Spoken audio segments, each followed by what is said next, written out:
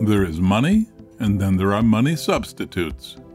By Ludwig von Mises, an audio Mises Wire narrated by Michael Stack.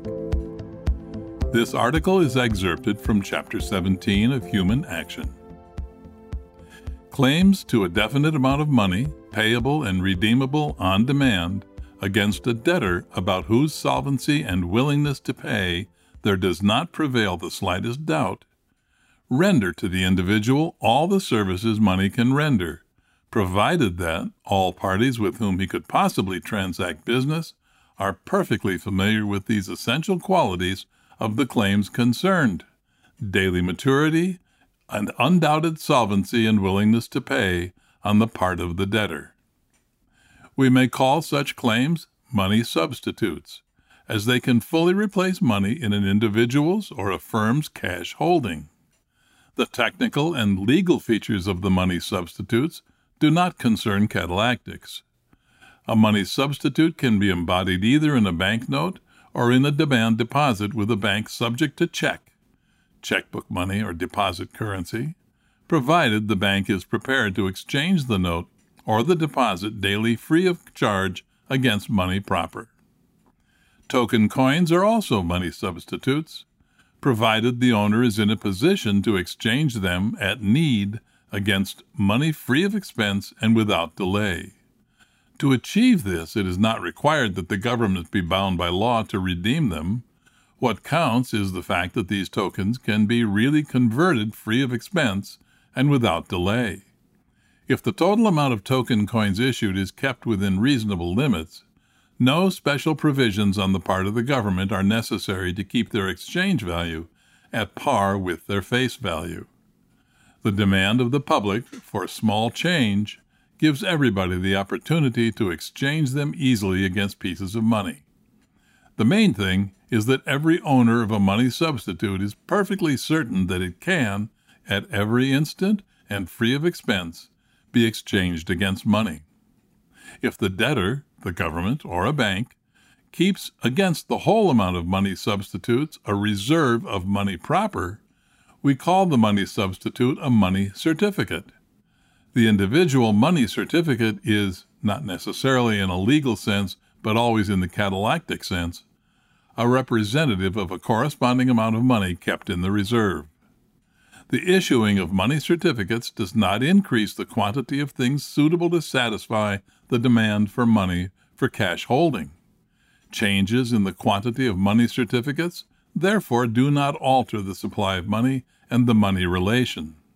They do not play any role in the determination of the purchasing power of money. If the money reserve kept by the debtor against the money substitutes issued is less than the total amount of such substitutes, we call that amount of substitutes which exceeds the reserve fiduciary media. As a rule, it is not possible to ascertain whether a concrete specimen of money substitutes is a money certificate or a fiduciary medium. A part of the total amount of money substitutes issued is usually covered by a money reserve held. Thus, a part of the total amount of money substitutes issued is money certificates, the rest fiduciary media. But this fact can only be recognized by those familiar with the bank's balance sheets. The individual banknote, deposit, or token coin does not indicate its catalactic character. The issue of money certificates does not increase the funds which the bank can employ in the conduct of its lending business. A bank which does not issue fiduciary media can only grant commodity credit. That is, it can only lend its own funds and the amount of money which its customers have entrusted to it. The issue of fiduciary media enlarges the bank's funds available for lending beyond these limits. It can now not only grant commodity credit, but also circulation credit, that is, credit granted out of the issue of fiduciary media. While the quantity of money certificates is indifferent, the quantity of fiduciary media is not. The fiduciary media affect the market phenomena in the same way as money does. Changes in their quantity influence the determination of money's purchasing power and of prices, and temporarily also of the rate of interest. Earlier economists applied a different terminology. Many were prepared to call the money substitutes simply money, as they are fit to render the services money renders. However, this terminology is not expedient. The first purpose of a scientific terminology is to facilitate the analysis of the problems involved. The task of the catalectic theory of money, as differentiated from the legal theory and from the technical disciplines of bank management and accountancy, is the study of the problems of the determination of prices and interest rates. This task requires a sharp distinction between money certificates and fiduciary media. The term credit expansion has often been misinterpreted. It is important to realize that commodity credit cannot be expanded. The only vehicle of credit expansion is circulation credit.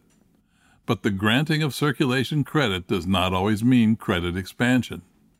If the amount of fiduciary media previously issued has consummated all its effects upon the market, if prices, wage rates, and interest rates have been adjusted to the total supply of money proper, plus fiduciary media, supply of money in the broader sense, granting of circulation credit without a further increase in the quantity of fiduciary media is no longer credit expansion. Credit expansion is present only if credit is granted by the issue of additional amount of fiduciary media, not if banks lend anew fiduciary media paid back to them by the old debtors. For more content like this, visit Mises.org.